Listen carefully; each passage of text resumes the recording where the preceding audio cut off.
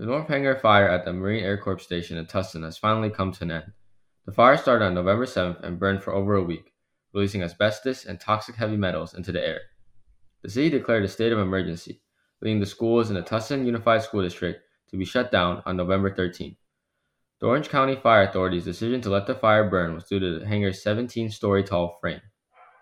This made it hard for firefighters to enter the space and extinguish the fire. The North Hangar was one of two hangars built in the 1940s to house lighter-than-air blimps, which were used to patrol the Pacific Ocean during World War II.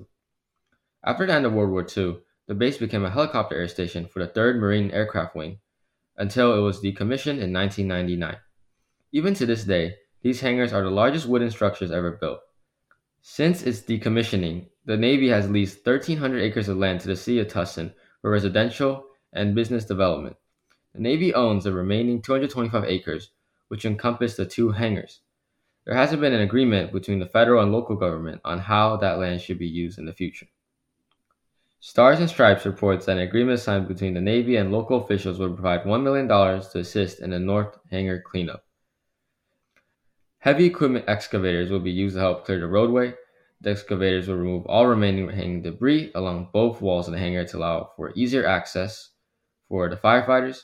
Water trucks equipped with nozzles and hoses will be used to suppress fire and dust in order to mitigate the damage and prevent more dust from spreading in the air. With KCSB News, I'm Max 2.